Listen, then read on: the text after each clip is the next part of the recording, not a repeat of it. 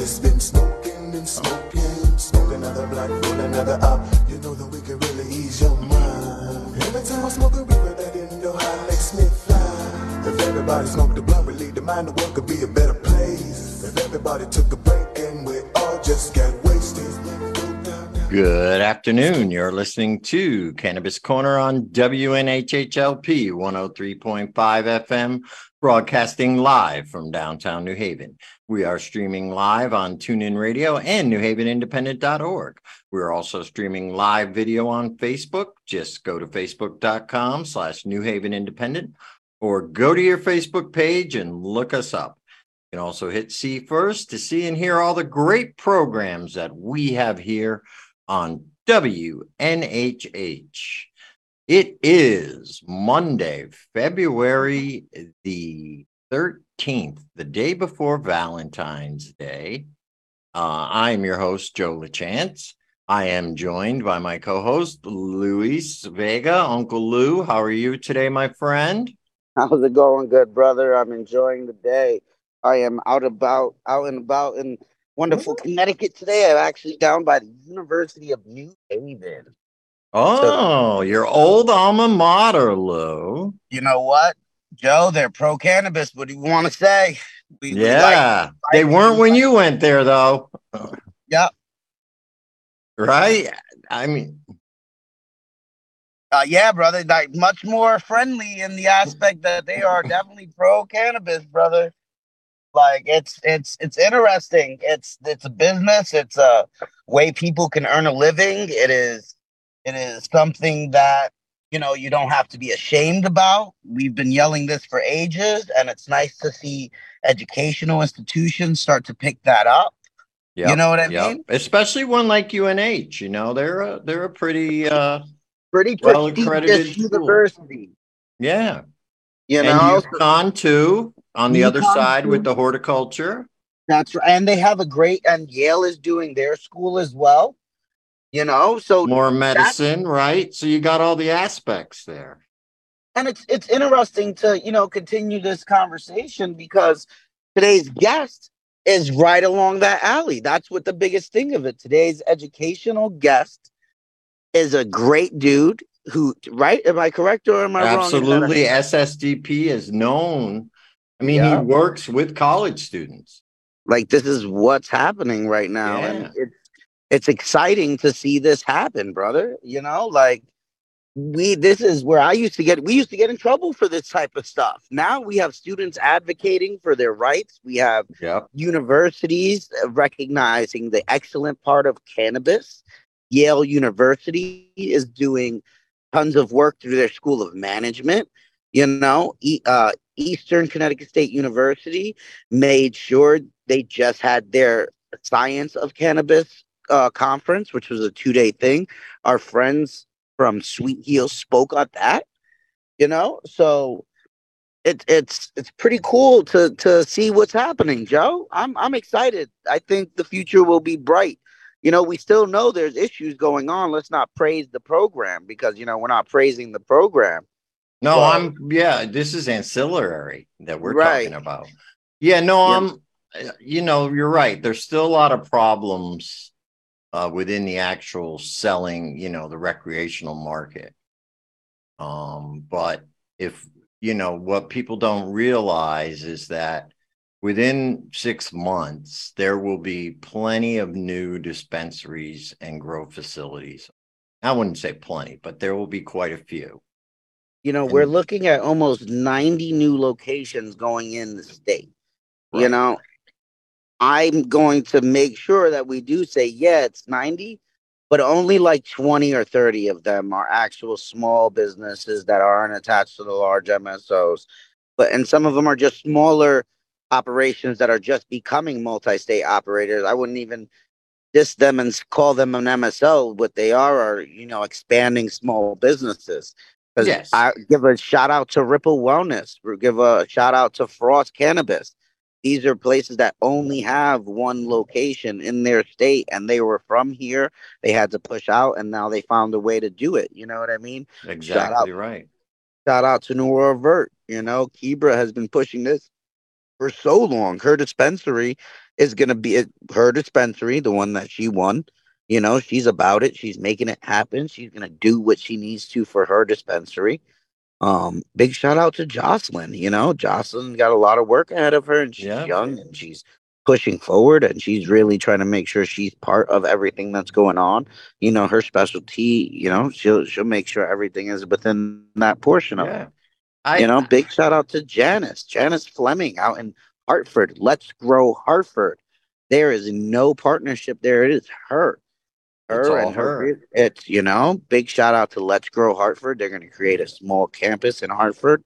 This is where it's becoming somewhat normal. Fine Fettle, Ben.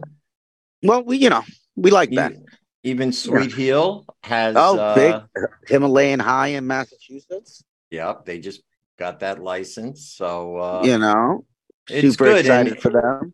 I think what people got to realize is the amount of jobs this is going to bring to the state and the amount of work for people who have maybe always wanted to get in the cannabis industry, but there weren't opportunities, or they didn't know how, or people who want to make a career change. I think it's going to be a great opportunity for all those type of people. You're 100% right about that. And all the people that didn't want to go into the industry because of the established players. Mm-hmm. Joe, if there was a good opportunity in cannabis, I would have jumped on the legal job to have. Now, me too. We couldn't. And now there's going to be opportunities for those individuals who don't want to work with the established players. They can work in a place that they can, workforce development space, advocating space, actually taking a job, working in some of the dispensaries or cultivation facilities that you're cool with working. You know, delivery options. Like it becomes a roadway to at least get into it. And plus, more people working in the field. You may not like the system, but you're working in it, but you can help change it from within. You know what I mean? So if that's the thing, because most of those people are not going to advocate for you individually. You know what I mean? Like the Curaleaf, the Theraplants, the Veranos, they're not going to advocate for the small mom and pop dispensaries. They're not going to advocate for the smaller growers. They're going to try and put them out of business. Exactly. You know, and or buy them up. Right. And we sit here and we talk. And one of the biggest things you and I talk about, and I talk to everybody, is I'm a grower. I have never told somebody not to grow weed. That's the one thing I've always preached. Go out and grow your own weed.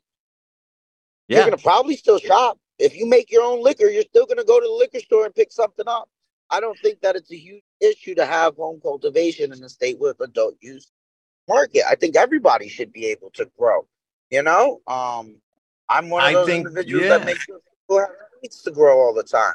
It's just, if you can grow, or at least learn if you want to grow. Right. Some people want to grow to say they grew and then never grow again. Well, yeah, I was one of those people. I grew and it wasn't so good, and I never grew again. There you go. You know, but you'll buy good, cost-effective weed, though, right? You'll go out there and buy good, cost-effective cannabis, right? Absolutely. Right. And I think now it's more important than ever that people do learn to grow, especially the medical patients, because I read an article and I shared it today, that the medical dispensaries are suffering from a big lack of product right now. I think that I believe that they have a small menu of product where they have ample supply of that small product. So what did they do? Cut down the menu for the medical patients in order to take care of the adult use market? The adult use market's even smaller than the medical market. There's 28 SKUs total for the adult use market. So I think it's like 7, 7, and 7. Oh, 9, 9, 9, and 9. So it's 3 strains, 3 sizes, 3 vapes, 3 sizes, 3 edibles, 3 sizes. And then the adult, that's it. It's teeny tiny, both menus are small. But it sucks that they are so stuck in that place. And that's why we're advocating, even on our side, to allow us to open a little bit sooner so that we can actually put things on shelves. Right. You know, the Department of Consumer Protection has to allow us to actually start growing a little bit, you know, because we're not growing yet. We're still jumping through hoops, you know, we're just getting real estate. We're establishing what we're going to do. Not one of us individual owners has plants in the ground yet. You know what I mean? So, right. See, that's the thing. You guys all may have gotten licenses and are in process, but nobody's even got their plants in the ground yet, you know? Nope. And then you figure another 5 months after that at minimum, bare minimum. Right. You know what I mean? Like it's tough because even autos take from seed like 90 days, 101 days from seed. So the moment the seed comes up, where veg plants, they're 60 days. Well, they're 60 days from flip. You can keep it in veg for 3 months, 2 months, 1 month. You can do whatever you want in that space, but the quickest turnover on a photo plant is 2 weeks in germination, 2.5 weeks in the beginning part of like seedling phase, and then you figure 6 weeks in veg, which the plant's not going to get huge, but it'll be enough to give you 1 or 2 nice nugs, you know, a big cola and a little down there, and then switch it over to flower. Right. You know, and it's being grown in cocoa core, so it's not necessarily the best. And that's the recipe for that dispensary weed that's horrible. Like when we're gonna do it, we got to make sure as individuals, we got to make sure we put actual time into these plants, put a little bit of love into these plants. You know what I mean? Not like, so industrially cultivated. Right. We need to make sure, and this is my advice for everybody that's going into it, at least now, and even for the home grower, you know, you're going to grow your plant a couple weeks, and then you're going to top it, so that way you get a nice even canopy on that plant. So now it's got to rebound for 2 weeks. Then it's another 2 weeks. You want to clean it up, you top it again, probably. Now you got like 4 or 5 heads. Then you're going to make sure it cleans up. Let it rock for another 4 weeks. Now we're into 2.5 months into veg. That's already past that dispensary. 5 weeks and flip. Right. You know, so that's what the idea of taking care of your plants and growing it in the proper way. And now one more question before I bring Jason on. Would it be possible, let's say, for a grower, a new grower, to start the crop from seed in a different location before their location is built out, and then once it's built, and you can't, right? Nah, man, the Department of Consumer Protection will not allow any of that. And that, you know what? It's rightfully so. You know, it sucks for me, it sucks for everybody, but it's rightfully so. I can't even argue about it, because if you start the plants and they get disease and then you transfer the disease to your facility, those plants are tainted from the very beginning. And like, you can't use clones either, right?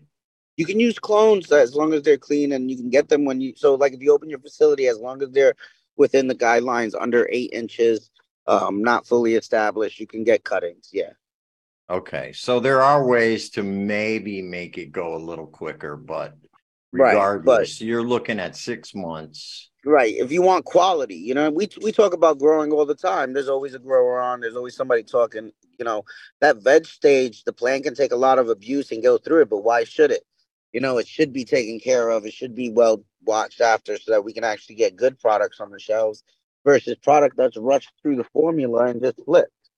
You know what I mean? Right. And you can always check on the label. It will tell you when it was harvested. You know, you can look at all that, and that information is on there. The dry time, the cure time, when it's like, it was harvested a week ago and it's in the container already to me. That cannabis I've never seen more than a 2-week cure on anything, dude. Right. Like, why? From the dispensaries.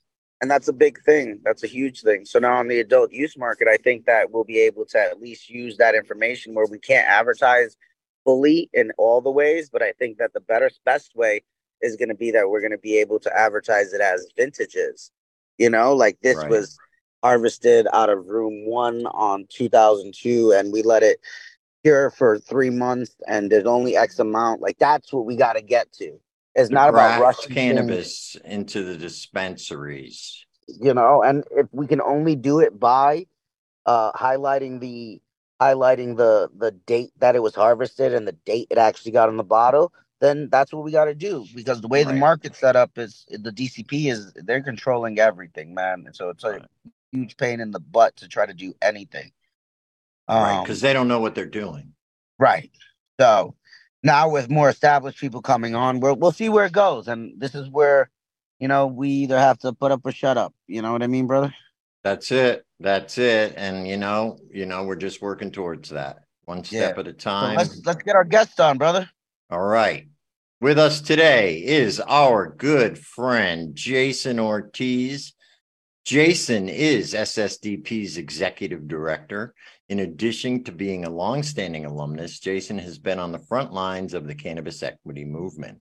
Jason is a founder and president of Minority Cannabis Business Association, where he led efforts to create model cannabis equity policies at the state and municipal levels. While he comes with extensive drug policy expertise, Jason has experience on organizing on numerous issues, including his role as director of campaigns with murder victims' families for reconciliation. He worked to end capital punishment. He also served on the National Puerto Rican Agenda, where he helped with Hurricane Maria relief efforts and continues to address issues of economic justice for his island. Professionally, Jason has led over a dozen races for elected office as campaign manager and political consultant, and served as executive assistant to Minority Leader Wildemar Brunette of You were so good up to that one, man. Of the Bermudas, yeah. Okay, of the Hartford, Connecticut Court of Common Council. All right, Jason, welcome to the show. Thank you for coming on. Much appreciated. I wanted to bring you on because there is just so much going on in the cannabis industry now with adult use cannabis being approved and the system finally being put into place. And the legislative system's session opened up, of course, this year. And it is jam-packed, like more than we've ever seen it, right? Jam-packed full of bills. For better or worse. For cannabis. So, yeah, we have almost 30 bills that use the word cannabis in some form. There's an additional 7 that mention marijuana in some form. We're going to have 30 plus bills to watch. And, definitely some of them are going to be more likely to have legs than others. And some of them are just clearly spiteful people that are mad that cannabis exists, right? And I'll go over some of the negative ones so we can kind of just burn through those first, I think, right? And so there is a bill to repeal the entire legal market. Right. From the Republicans. From the Republicans, yes. And so while I don't think that one has traction, we're definitely way past the point of being able to put that genie back in the bottle. They're deciding to use their time to talk about that and to continue to push to recriminalize however they can, right? So just that Republican Party has not given up on that. They're going to continue to keep pushing the same strategy that has failed for many years. And despite that, they're going to keep doing it anyway. So, when you do get a chance to talk to Candelora, the various leadership in the Republican Party, definitely let them know that you're disappointed that they chose to do that even after legalization is in effect. It's wasting taxpayer money. It's wasting everybody's time to have to talk about these different bills. It looks like they put in that one omnibus. It looks like an omnibus bill, but then there are also other Republicans who put in smaller bills with the same stuff, right? But as separate entities, and we'll go over which ones they are because I think one of them comes up for a hearing this week, if I'm not mistaken, correct? Yeah, and so it's actually going to be a hearing specifically on penalties and regulation associated to driving under the influence. Educational programs or something like that to educate people on the evil effects of driving. Like I think I have it right here. An act concerning driver education on the dangers of driving under the influence of cannabis. Now, that was a part of the Republican bill that was in there. And so they separated it out. And for some reason, this bill actually made it to hearing. I mean, yeah, and and different Republicans, get to have some say in which of their bills get pulled up, and so for whatever reason, this one got pulled up in that particular committee. And it is important that we do engage honestly when it comes to drug education and the difficulties or potential risks associated with consuming and then driving. We agree that we don't want anybody to get hurt on the road, because of any reason that they're there, right? It could be from not paying attention. They could be on their cell phone. They could be trying to get a snack. They could, crash for lots of different reasons. And cannabis consumers are no different.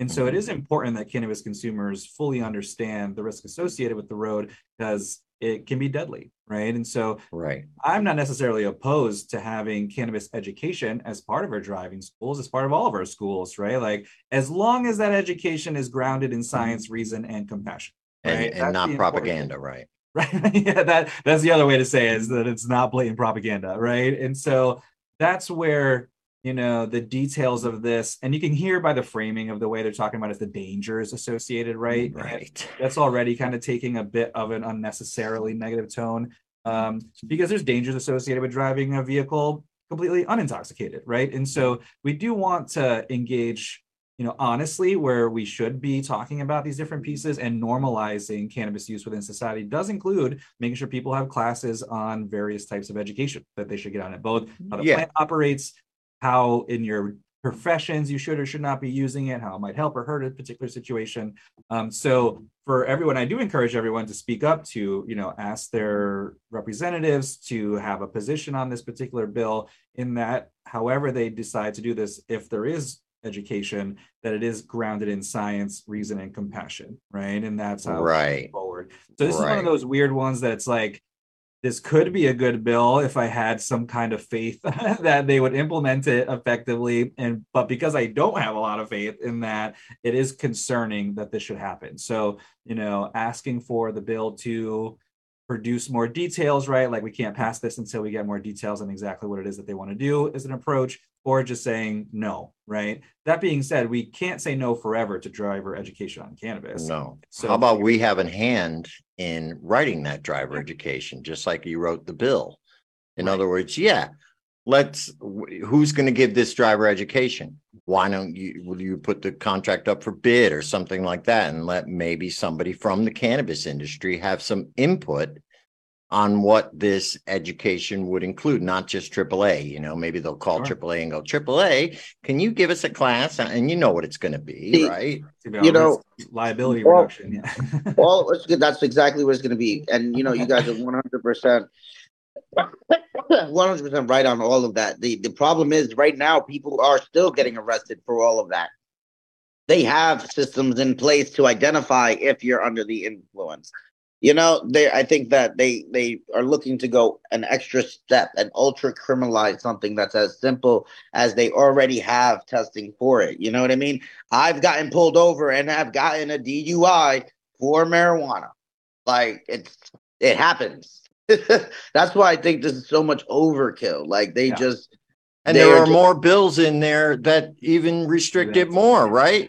I know you were going to get to those, but it seems like to me, Lou, since they can't get us for carrying it around anymore and possessing it, they've got to find another way to arrest us, basically, or give us a ticket or whatever. If I got pulled over today, smoking a joint, and the guy looked at me and said, "I think you're high," there is no way in hell that he is going to look at me and say, "You're free to go. I can't charge you," because I don't know how to tell if it's marijuana or something else.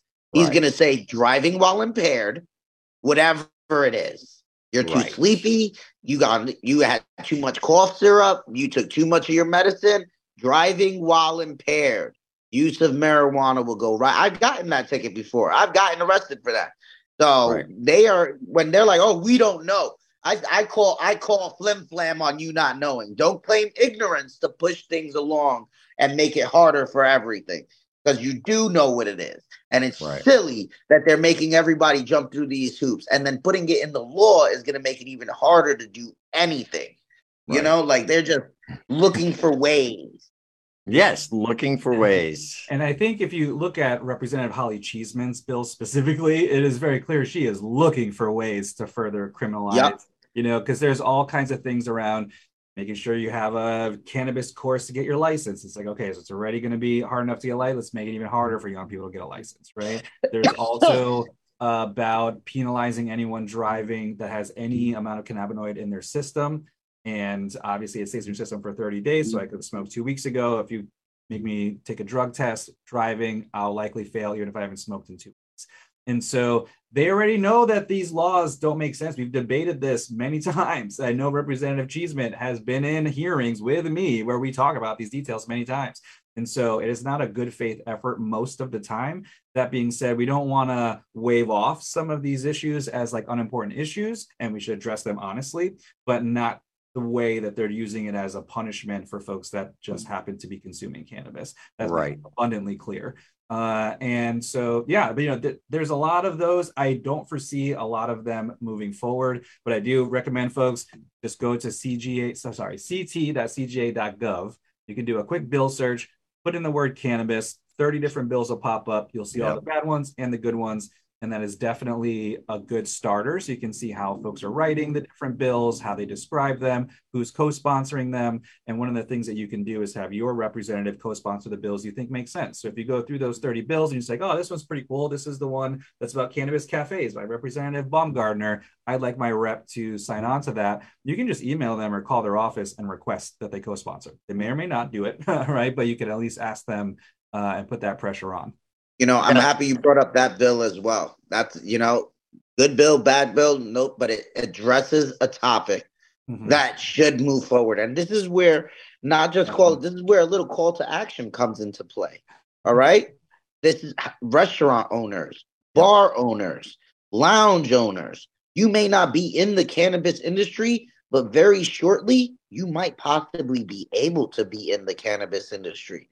These are things that creating these right laws for lounging and gathering can go a really long way for people who own property, can go a really long way for if you don't have a cultivation license and you want to be in the cannabis space, but you own a bar, you might want to lobby around some of that, have your representative, your local councils, your local business chambers. Like now it's not that you're a cannabis entrepreneur or activist, you're a business that understands that this could be lucrative or inclusive or gathering.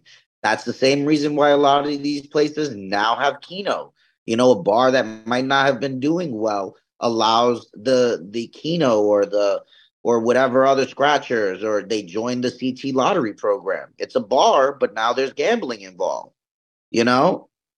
It brings them extra revenue and creates a gathering place. Now, if they're able to actually have a space to allow cannabis consumption, I have a friend that's got a bar, didn't do well. They introduced the Connecticut Lotto system, and that brought some people. And then now they also have a large patio in the back that's not used at all, but it's away from everything. It's at least 100 feet from a tap, and they could use that space to host cannabis. And so that bill number is 5728. The one by Andre and Robin Porter actually is. All right, Robin. Yes, Robin. Yeah. Shout out to Robin Porter, State Representative Porter. Always staying strong. Well, I always said consumption lounges had to be brought up, and I'm really glad she did.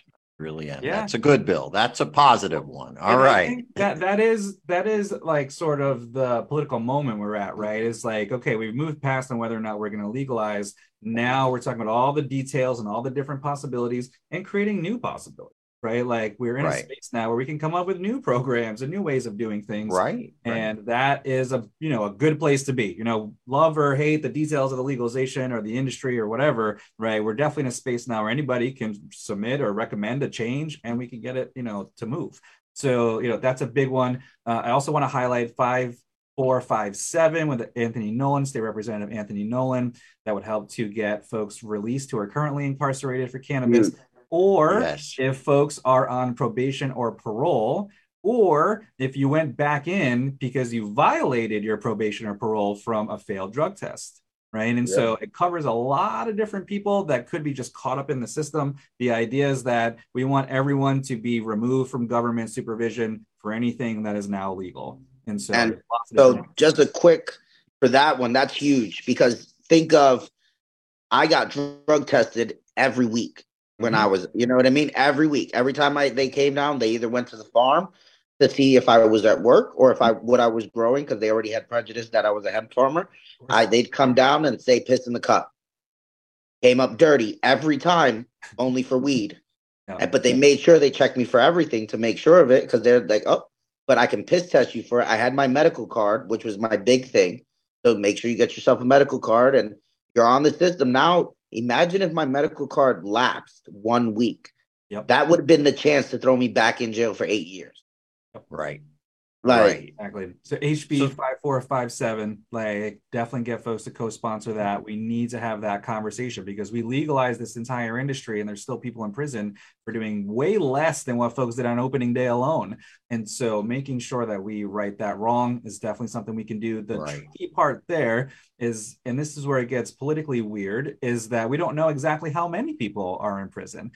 Because we've shifted how we classify all these different crimes over the years, it's hard to just kind of do a Google search, although I think AI can help us in this. I actually think this is the answer to how this happens, right? And we're going to try to push for that as part of the solution here. But there's lots of different ways that folks could be still incarcerated or under supervision that wouldn't come up specifically at just searching original conviction cannabis. Right. So there's a lot of different things we have to figure out. That being said, the governor submitted this number of 40,000 plus expungements that he believes are going to be automatically or near automatically expunged. So his office has some idea of who these folks are and the different details of how they went about getting that number. And if there's 40,000 expungements, there are still lots of people under supervision or currently incarcerated. I don't know if it's 5 or 5,000 or more. So we are calling on all reps to get that answer. The idea that we open up an industry and we don't even know how many people are in prison for cannabis is absurd and unnecessary, right? We can know that. We can find out how many people. And so that's another part of this particular bill, is that data and that information and finding them and helping them get out, right? And so that's going to be a big one for me, for SSDP, is really focusing on that particular piece. Right. Now, I see there's also a bill to allow CBD to be sold in dispensaries. Which is kind of wild that that's not already the case, honestly, but yeah. Yeah. So that's another one we should get behind, right? Yep. 100%. Yeah. It's a huge issue, actually, in the state, the CBD not being able to be sold. Like, the Department of Consumer Protection has cited people. Fees have been paid. Like, they've kicked people out of dispensaries. They don't let us. And then at that, they don't even buy product from Connecticut farmers because they don't have to follow any of those regulations if they buy it cheap out of state. Right. But CBD is like definitely in most strains, you know, like the chemical, right? Like it's so dumb. This is again where like the way we go about drug policy just makes zero sense in this country. Like, and then it doesn't even limit, because it doesn't even limit out of state products. So if you have, when TheraPlant buys a liter of distillate from Colorado and then puts it into their system and makes all their CBD products, because it's just it'll be their vape pen, their CBD edibles, their CBD consumables, because they won't have a flower. Now they're able to sell those products, which were just manufactured in state under their cannabis license, but they won't allow a hemp product manufactured in state under a hemp license. Same product. It's dumb. And that's the regulation and the gatekeeping that they have on such a closed industry. So now for a hemp farmer or a hemp manufacturer to get into a dispensary to just get shelf space, we're not even saying you need a recommendation. This is just a side product so that you don't have to pay $50 for a CBD vape pen that's only 10 milligrams. You can pay $50 for a 3,000 milligram vape pen that was produced right with all the CBD in it you want. Because let somebody, because I sell CBD for $10 a gram. 1,000 milligrams is less than $10, bro. Like, that's there should be no reason why a 500 milliliter tincture's over $10. You know, like, this is a nutraceutical. It's not and that's what they do in the dispensary. They'll say, well, this is 1,000 milligrams. It's $100. You know, and then you're like, wait a second, Wait a second. And that's, you know, they like that control over it. Right. Protect those margins. Yep. And speaking now of like hemp farmers, I think this one is a little bit too little too late to allow the hemp farmers to start producing recreationally. I mean, it's a nice thought, but I mean, you know, like we're in this year, right? But like passing it now is how they're able to do it next year, right? So like, nothing is like too little too late, right? Like could have said the same thing for home grow, but this July 1st, everybody gets home grow. Everyone gets home grow. Yeah, right. Putting that out there because that was a win. So, oh man, we got to delay it's this. a big win. Yeah. You know, in less than 5 months, we're gonna be growing cannabis. And everybody hears me say it. You need clones. They'll be that first day. I'll be probably give out 100 clones. You know, just some personal stuff that if somebody's like, yo, come pick up a bunch. Like I'll give probably max 3 per person. And this is what I've been throwing around. I guess everybody's hearing it first right now.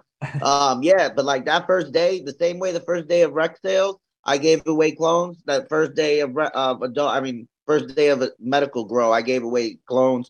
I'm gonna give away clones. The same thing. Like everybody should grow. You should come get 2 clones. You should go caroling and like bring patients clones, you know, and like. Well, that'll be adult use individuals, not even patients. See, this is where it gets fishy, and a lot of people get some because I don't mix my words. I'm adult use. I am saying that the patients will most welcome it. Yes, and they can all get it too. Of patients, here's something that also happens on July 1st that a lot of people don't realize is yes, sir. The fee to get a medical card is going to be removed. So you now in the state of Connecticut, besides what you have to pay the recommending doctor, will be able to get a medical card for free. No more $100. So those are 2 good things. Yeah. Happening on the same day for both sides, for the adult use side and for the medical side. And so if you have a medical card in state, currently, if you have a medical in state, you can grow. Yes. And you can purchase 5 ounces of shitty weed. It's really bad. Tell us how you really feel, Lou. So, well, the 4 producers just do horrible job at producing. It's just what it is. Well, one of them is probably going away. R.I.P. Yeah, somebody will buy them up. Listen, somebody's gonna buy them and it'll just be rebranded. That's all that's gonna end up happening, and that's where it's sad. But they don't like the current cannabis on the market is only got 2-week cure. It's not, and this is where the next round of growers that come in will have to make sure they change that. Mm-hmm. Like we're gonna make sure we do vintages. You know, we run 2 or 3 rooms of this product, get a couple 100 pounds off of it. That it would take a little bit longer, but now we let it cure for 3 or 4 months, and it's a vintage at this point. You know, like now this is that first one, and because you're brand new, you can set up your facility with smaller rooms, unlike these big, the growers now, the giant size of their canopy. They have huge rooms there just filled with the same strain. Well, the rooms aren't too bad. Their rooms are like 2,000 square foot they currently grow in. And they do like mono strains in most of the rooms. And that's where it gets that it's pushed. So the way that it's currently grown is they'll do 5 weeks of veg. So they'll get the plant to 8 inches, do 5 weeks of veg. Then they'll let the plant run after 5 weeks, flip it into flower, and flower 6 to 10 weeks, depending on the strain. The plants kind of stretch. They don't really get really dope nugs. They're still using old HPSs. You know, like there's a reason why the bud comes out the way the bud comes out. And then building a facility today versus building a facility 7 years ago will allow, like we're going to do high pressure LEDs, really dope mixed use LEDs they're a little expensive, but they last longer than HPS. You know, if you run an HPS, you get the electricity bill is crazy, but you only get like 2 turns out of the light before you start seeing diminishing returns. You know, the moment the light's 6-7 months old, it starts to diminish return on it. So where it used to give you a pound per light, now it's at the end cycle of a year, it's half a pound per light because they're not as strong and they fizzled out. Right. So So that's the benefit of this new LED technology. Right. Yeah. But if you grow it at home, you can use new LEDs and grow that every time. Every time, baby. So I'm on the home grow piece because it's not the hardest plant to grow in the world, but it's not necessarily the easiest or the simplest plant to harvest and make sure you can actually consume it. And so I do want to shout out to Duncan and Representative Comey and Representative Elliott, Josh Elliott, our friend from Hamden, for their bill 5725. So 5725 is a good one that has a lot of different things in it. It's very clearly requested items from the grassroots if you read the bill, but to be specific, I just want to let folks know. So it's to address the quality control issues stemming from the amounts of mold and bacteria that is currently available, to address, to create a more robust palliative use and marijuana caregiver program. That's very important. To establish special permits that enable cannabis vendors to sell cannabis at events and organize events. Had many of those in the state.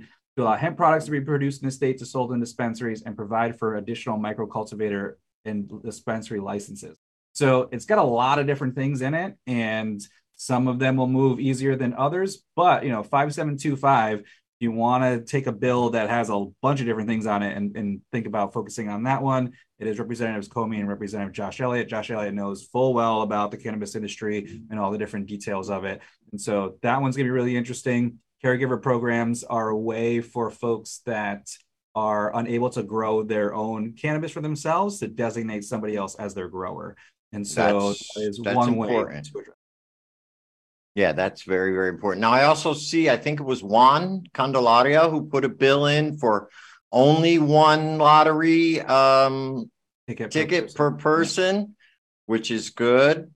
And then there was another bill to reform the lottery system, but in a different way. I think that was put in by Rojas. It had to do with you're better off just limiting it to one. But what it did was create graduating fees. So if you start to put in 10 or 20 or 30 lottery tickets, that the fee goes up. So it disincentivizes people. So I think the one for one is the one we should be getting behind from Juan Candelaria. I mean, yes, we can talk about what the second lottery should look like, right? Like the amount of lottery tickets is a piece of that, right? But the total number of licenses, how the licenses are distributed, are we talking geographic at all, right? Because, I'm here in New London, Connecticut, and we didn't get shit out of the lottery. Oops, sorry, I was not supposed to swear on the radio. Right. Lou already did it. So Eastern Connecticut didn't really get that much, right? Where other places maybe, more concentrated. And so yeah, good.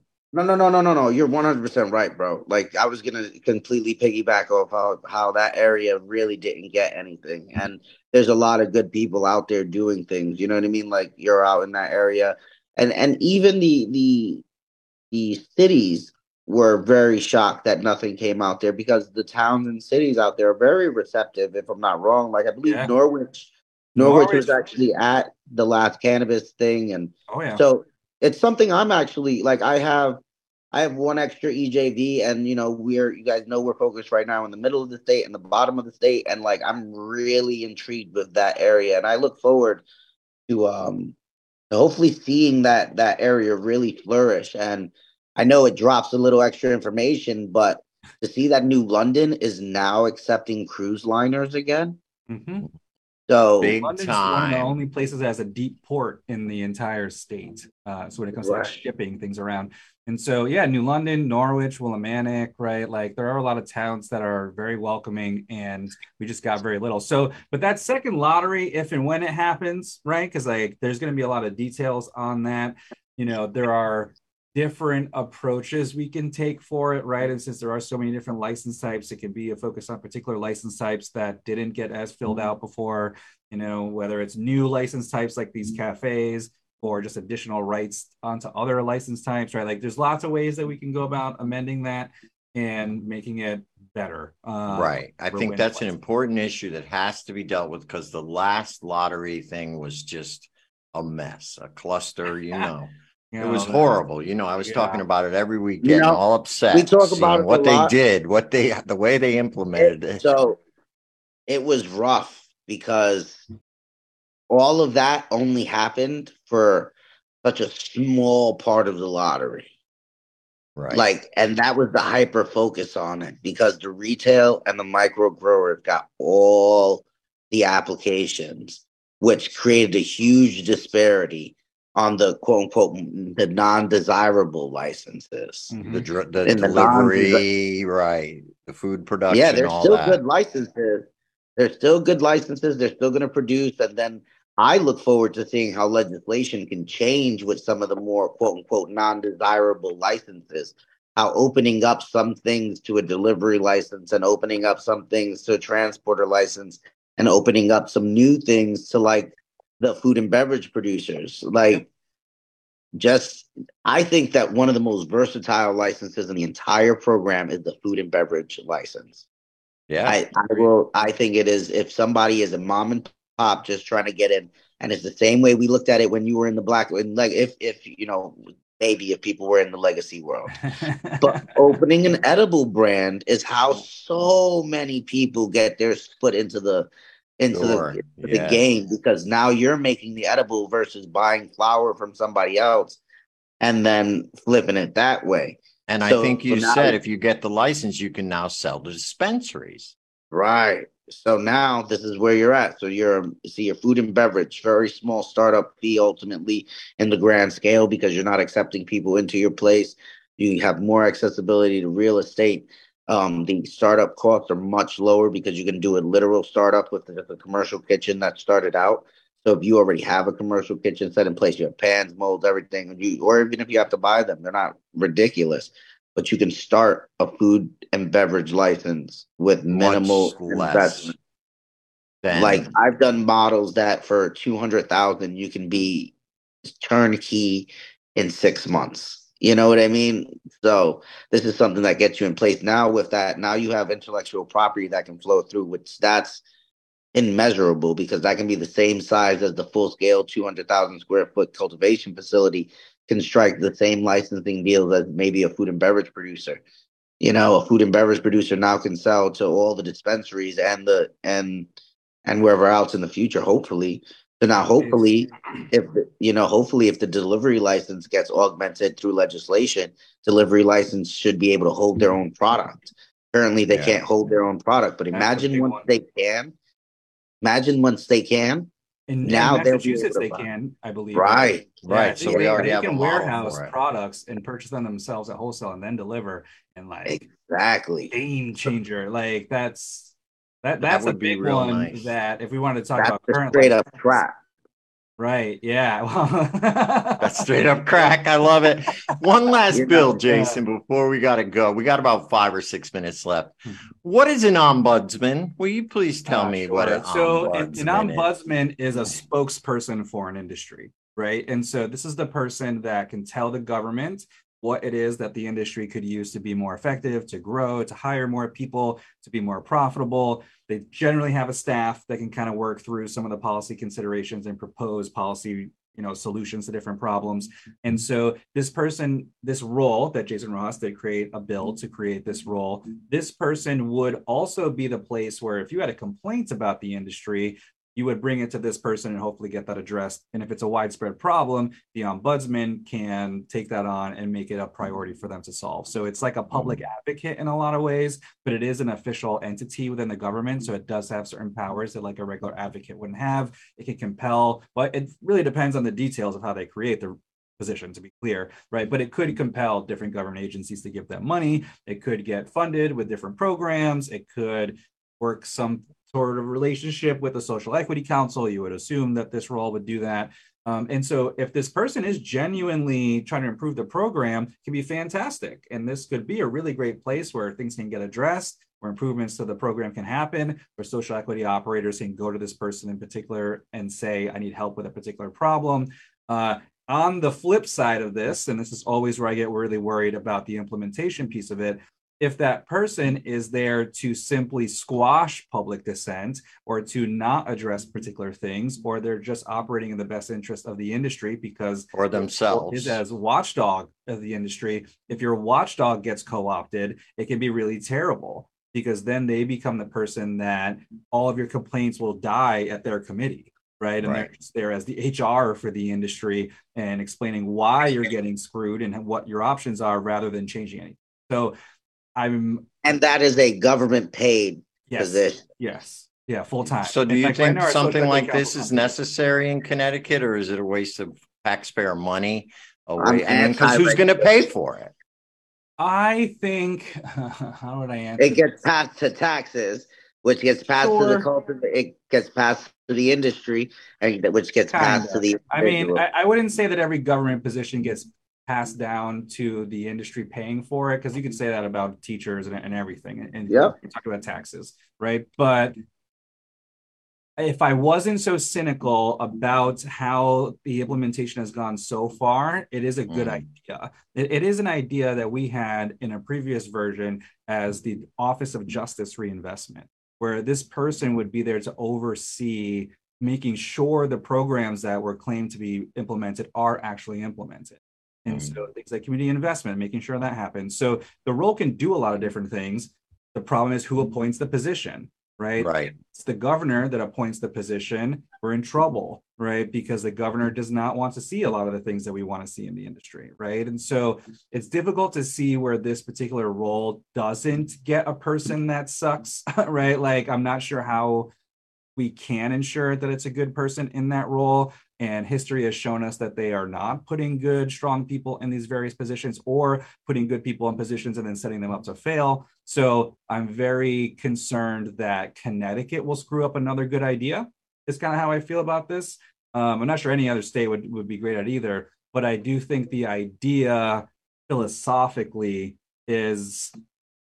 can be helpful. It's just really hard to control, right? Because in theory, the Department of Consumer Protection is supposed to be protecting the consumer. And they should be doing it, or the Social Equity Committee. That's what I'm saying. I mean, I think it's just another added layer to make up for the deficits of the DCP and the Social Equity Committee. Because how many regulatory figures do we need? You know what I mean? I mean, and that's where I'm coming with that. But it is going to have, in theory, it again all depends on the details, would have different powers in the Social Equity Council, could be staffed with folks that are more like waste, fraud, and abuse investigators, right? Like the Attorney General's role, something to that effect.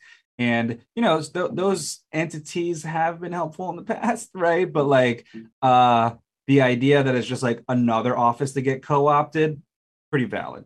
And so I wouldn't be rushing out to make this happen. I think the idea makes sense. We would just need someone in the executive branch that would actually appoint someone to do a good job, right? Like Ned's not there for that. So when we start thinking of the next governor, people that are running next, that's definitely an important consideration. Yeah, I don't think it's time now. I don't think the program's well developed. But anyway, we're getting close to time. Real quick, any last thoughts? And how does people get in touch with you if they want to get any more insight on these bills, or a little bit of guidance on how to go up and be an advocate? Sure. So Jason@ssdp.org is my email. Just really going to push HB 5457. We're working on it with the Last Prisoner Project. You can help us get folks out of prison, because no matter all these business details are all well and good, nobody should be sitting in prison for cannabis ever until even if there's one person in prison, we got a lot of work to do. So HB 5457, ask your reps to co-sponsor. We continue to do this work until everybody is free. All right. And they can find you all on social media as well, Instagram, Facebook. So if they want to contact you, you are easily available. And I'm sure they can find you up at the Capitol at least once or twice a week, working the streets. Jason, I got to say, you're one of the guys who stuck with it. You're always out there. You're a true leader in this industry. We really appreciate what you do, not only for the cannabis industry in Connecticut, but through your work with SSDP, training the young people. My producer says we have to say bye. Any final words, Uncle Lou? Stay happy, healthy, and high, everybody. Look out for the next web Zoom call with Nautilus Botanicals, February 22nd, Wednesday. That one's going to be focusing on how we can help reentry in the cannabis field. So, peace. All right, good. And for me, you can reach me at Greenhaven Media, at Joe the Weed Guy, and at Cannabis Corner Radio. We're all over social media.